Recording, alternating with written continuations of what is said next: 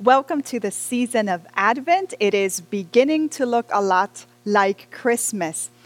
Advent is a meaningful season when we are getting ready for Christmas 4 weeks, anticipating the arrival of Jesus, the main reason for Christmas. When you read some of the Gospels, Matthew, Mark, and Luke, you will notice there's a recurring phrase of the kingdom of heaven is like, or the kingdom of God is like, ... That phrase precedes a parable, a story, an analogy, a way that Jesus used to connect with the first century audience. And it was a way to resonate contextually so they would best understand the meaning, what he was trying to get to. So the kingdom of God, for example, is like the landowner or the master, or in the historical original sense, the master of slaves, the parable of the Good Samaritan, the parable of the bridesmaids, of the wicked farmers, the talents, etc. So this morning I want to share with you a modern day analogy that resonates in my home of what Advent looks like in my house. And Advent is like waiting to see, with deep hope, may I add, but waiting to see when David, my husband, will hang up the exterior Christmas lights around the house. Will this be the year? Yay or nay, we don't know. Because my beloved husband will do whatever it takes for his family. And he will go to the ends of the earth to be the most engaged Christian father and husband. But he will not put up Christmas lights every year. He hates it. Based on the historical trend in our family for the last 17 years, he tends to put them up every 5 to 7 years. He put them up when Isa was born in 2006. He put them up when Elena was born in 2014. And the last one, which is quite the determining factor of why I think this year may not happen, he put them up last year, 2019. So as you may know, that was just 6 months after we moved into this wonderful community of Coral Springs, new home. And as you can imagine, like most people who move into a new area, we were homesick, particularly for the holidays. So of course, David did whatever he could to make it feel festive and homey. But now what I have to hold on to with deep faith and hope, and so does Isa and Elena, is we have 2 things that we can hope for, and perhaps he will be inspired to do it again. It's been a tough year, right? COVID-19, and perhaps he'll feel pressured for the fact that I have disclosed online and in person. However, that hasn't worked out in the past, but I can always hope. So that's what Advent is like at my house. Advent is a season which starts today for 4 weeks. And we are going to I want to invite you to wait expectantly, for something is to happen. That's what Advent means. And something greater than all that we see before our eyes with our natural eyes. And I'm going to add that there is actually something greater, certain, and everlasting to take place. So today I'm going to kick off with a 4-week sermon series, Advent series, and I'm going to call it The Days Are Coming. The days are coming for the good news in tough times.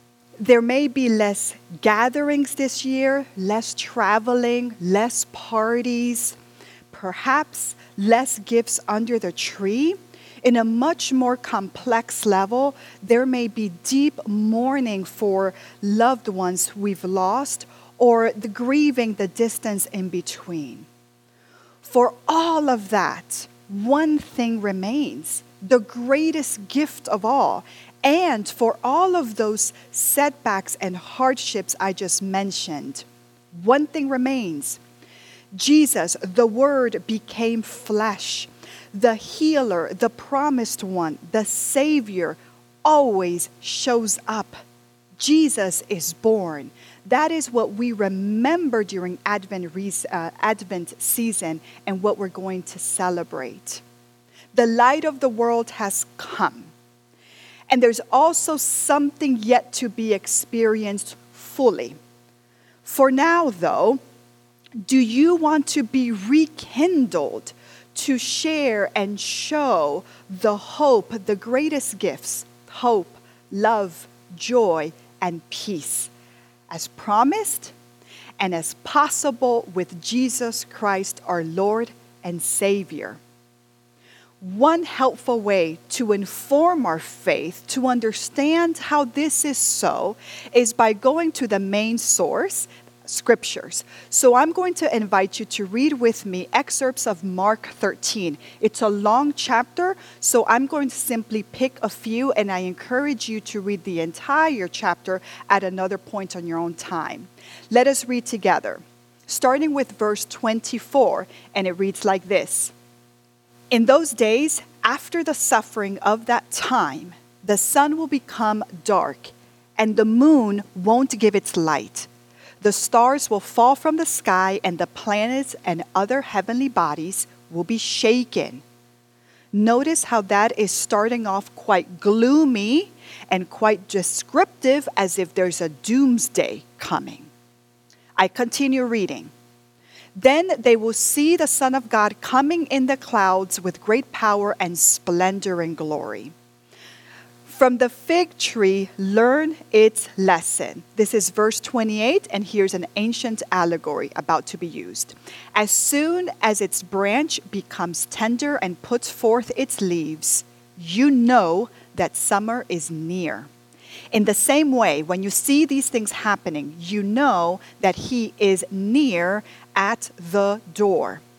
I assure you that this generation won't pass away until all these things happen. Heaven and earth will pass away, but my words will certainly not pass away.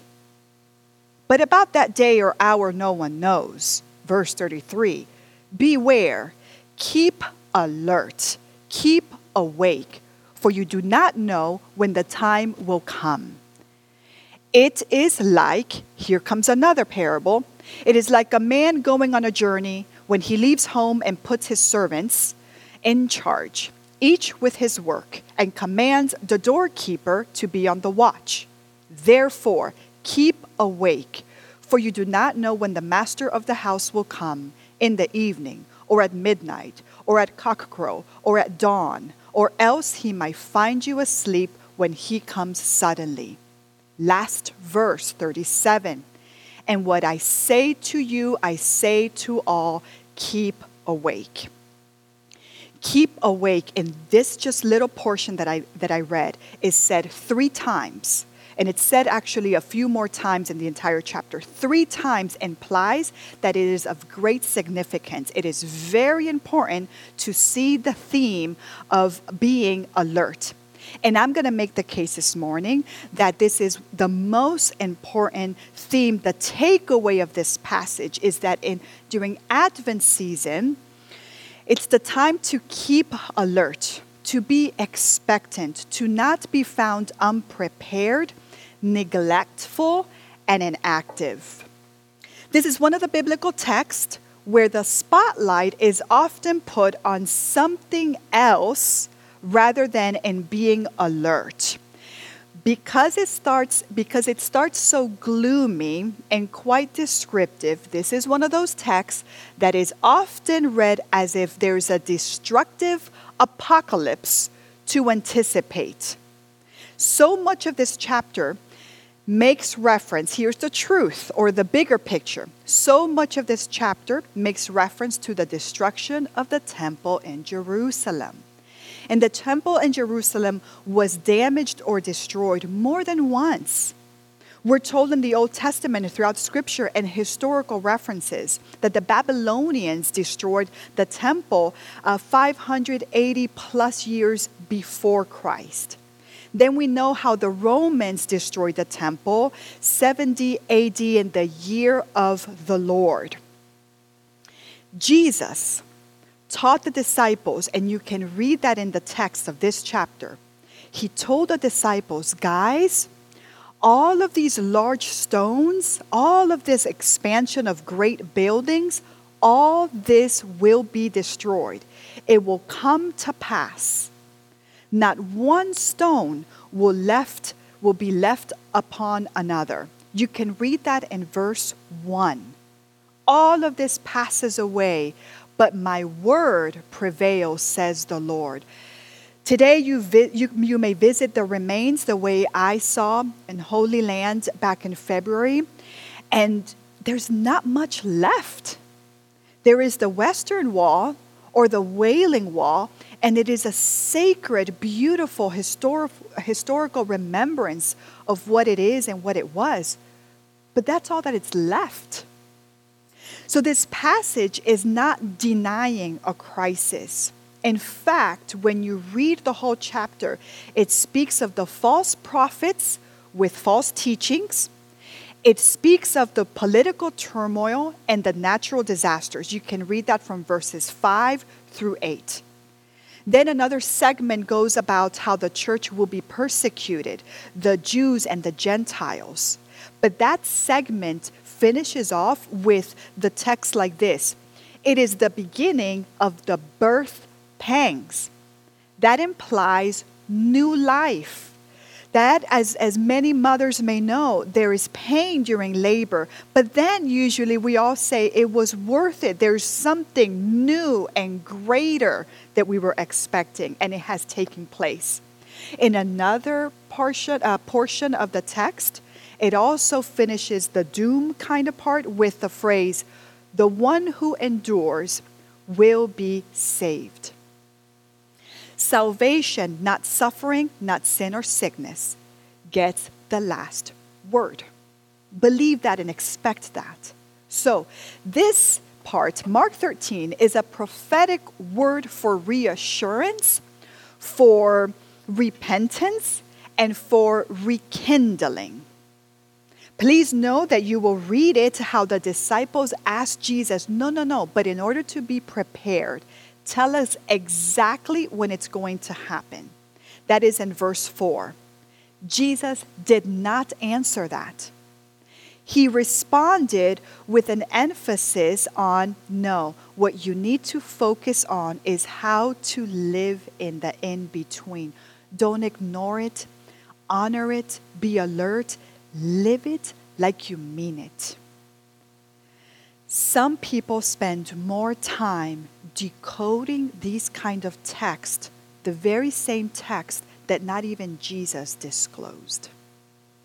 Jesus did not teach through the lens of destruction. You will not read, when the fig tree loses its leaves, you will know the winter's coming, the end.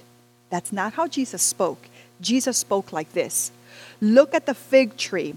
As soon as they sprout leaves, you can see for yourselves and know that summer is already near.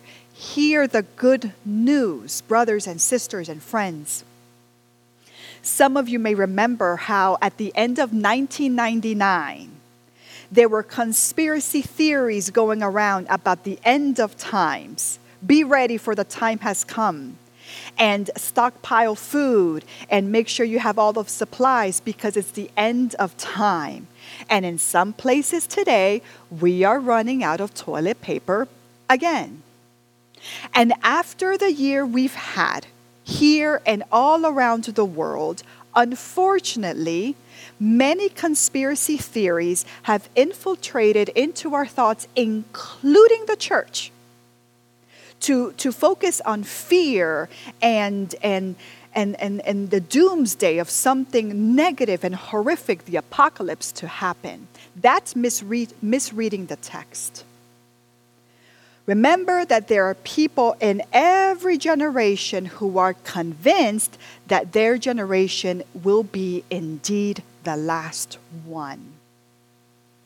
Am I dismissing the fulfillment in time? I am not. But what I am challenging and I am confronting is the focus on fortune-telling approaches.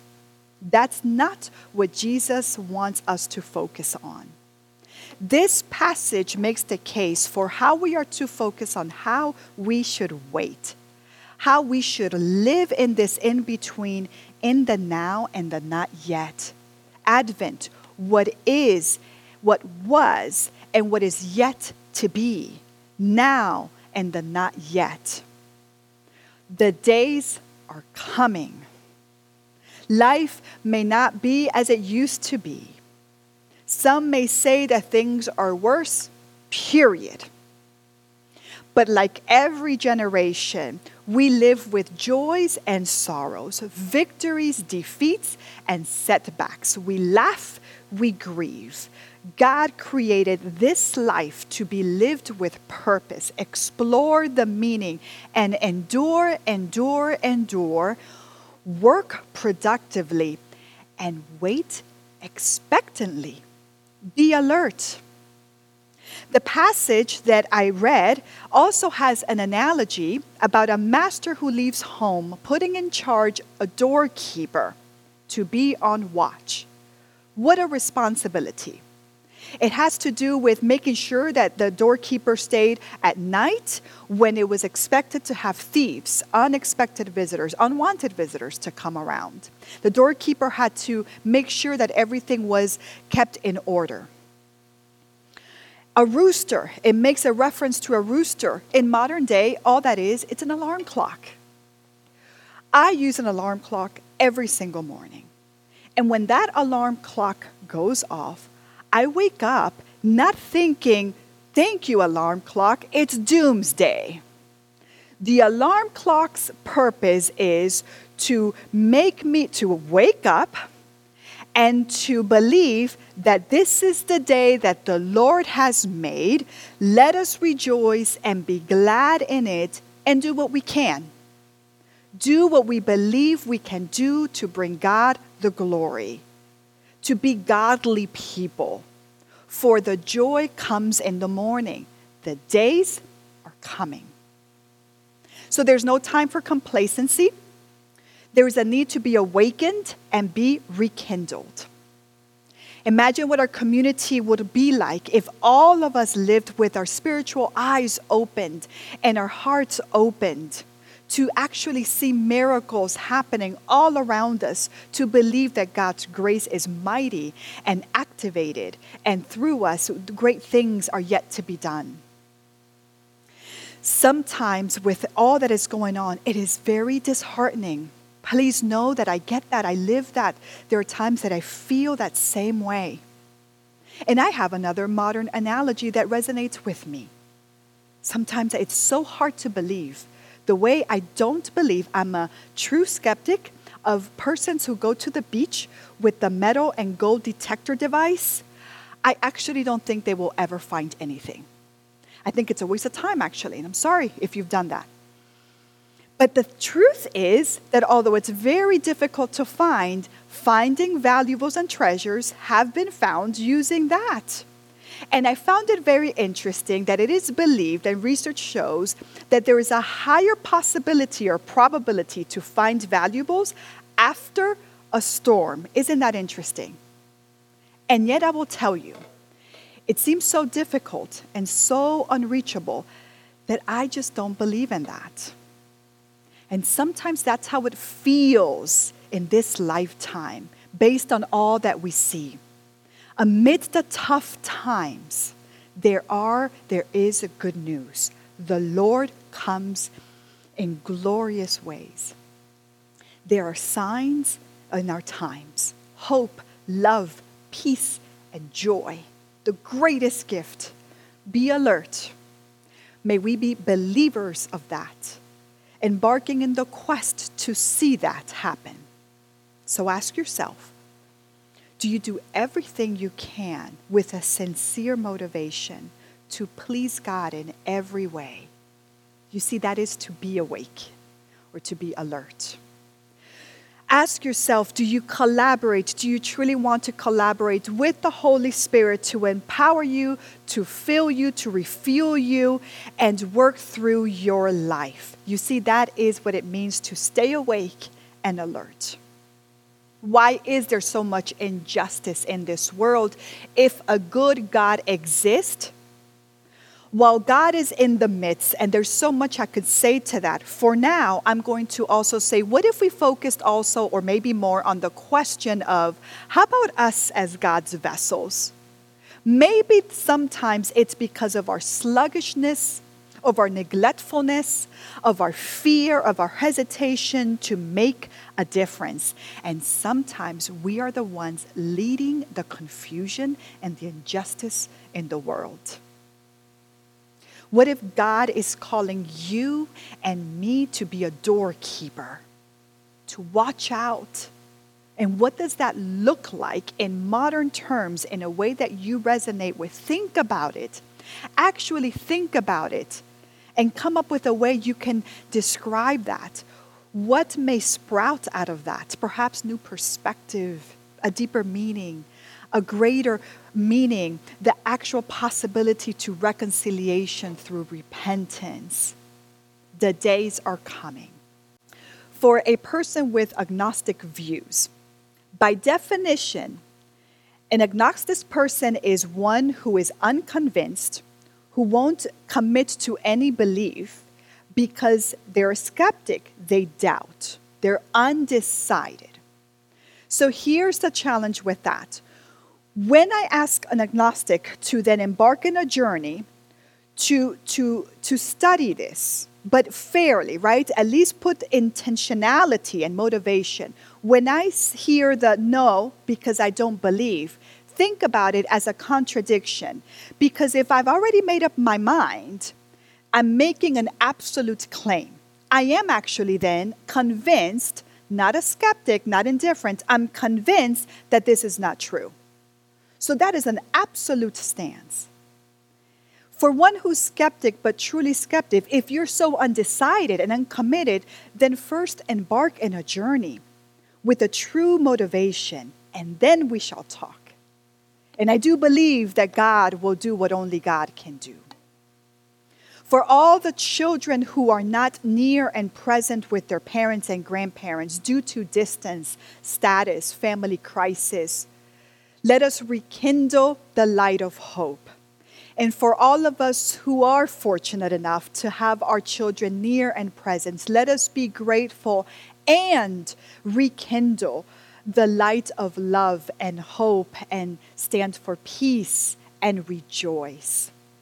On behalf of all the children, like particularly girls in some places around the world where they're forbidden of receiving education only because they're girls. Let us rekindle the gift of hope and love for that. That is one that resonates in my home because we have 2 girls. So it is important that we make a difference on behalf of that reality. On behalf of the spouses who were taken too soon because they were in the active duty, or life happened, tragedy happened, let us rekindle the light of hope and peace and joy. And for those of us who have the spouses near and present, let's embrace ours. For those marriages who were not able to remain together, let us rekindle the light of hope to move forward, and love and reconciliation, even if it's respectful and just civil, etc. And for those of us who have our spouses, let us rejoice and rekindle the light of joy. For persons who endure serious illnesses, let us rekindle the light of hope, joy, peace, and love. And for those of us who are healthy, let us rejoice too. For persons who have lost faith, let us rekindle, be alert, be watchful for them. Let us see how we can show and share all these signs.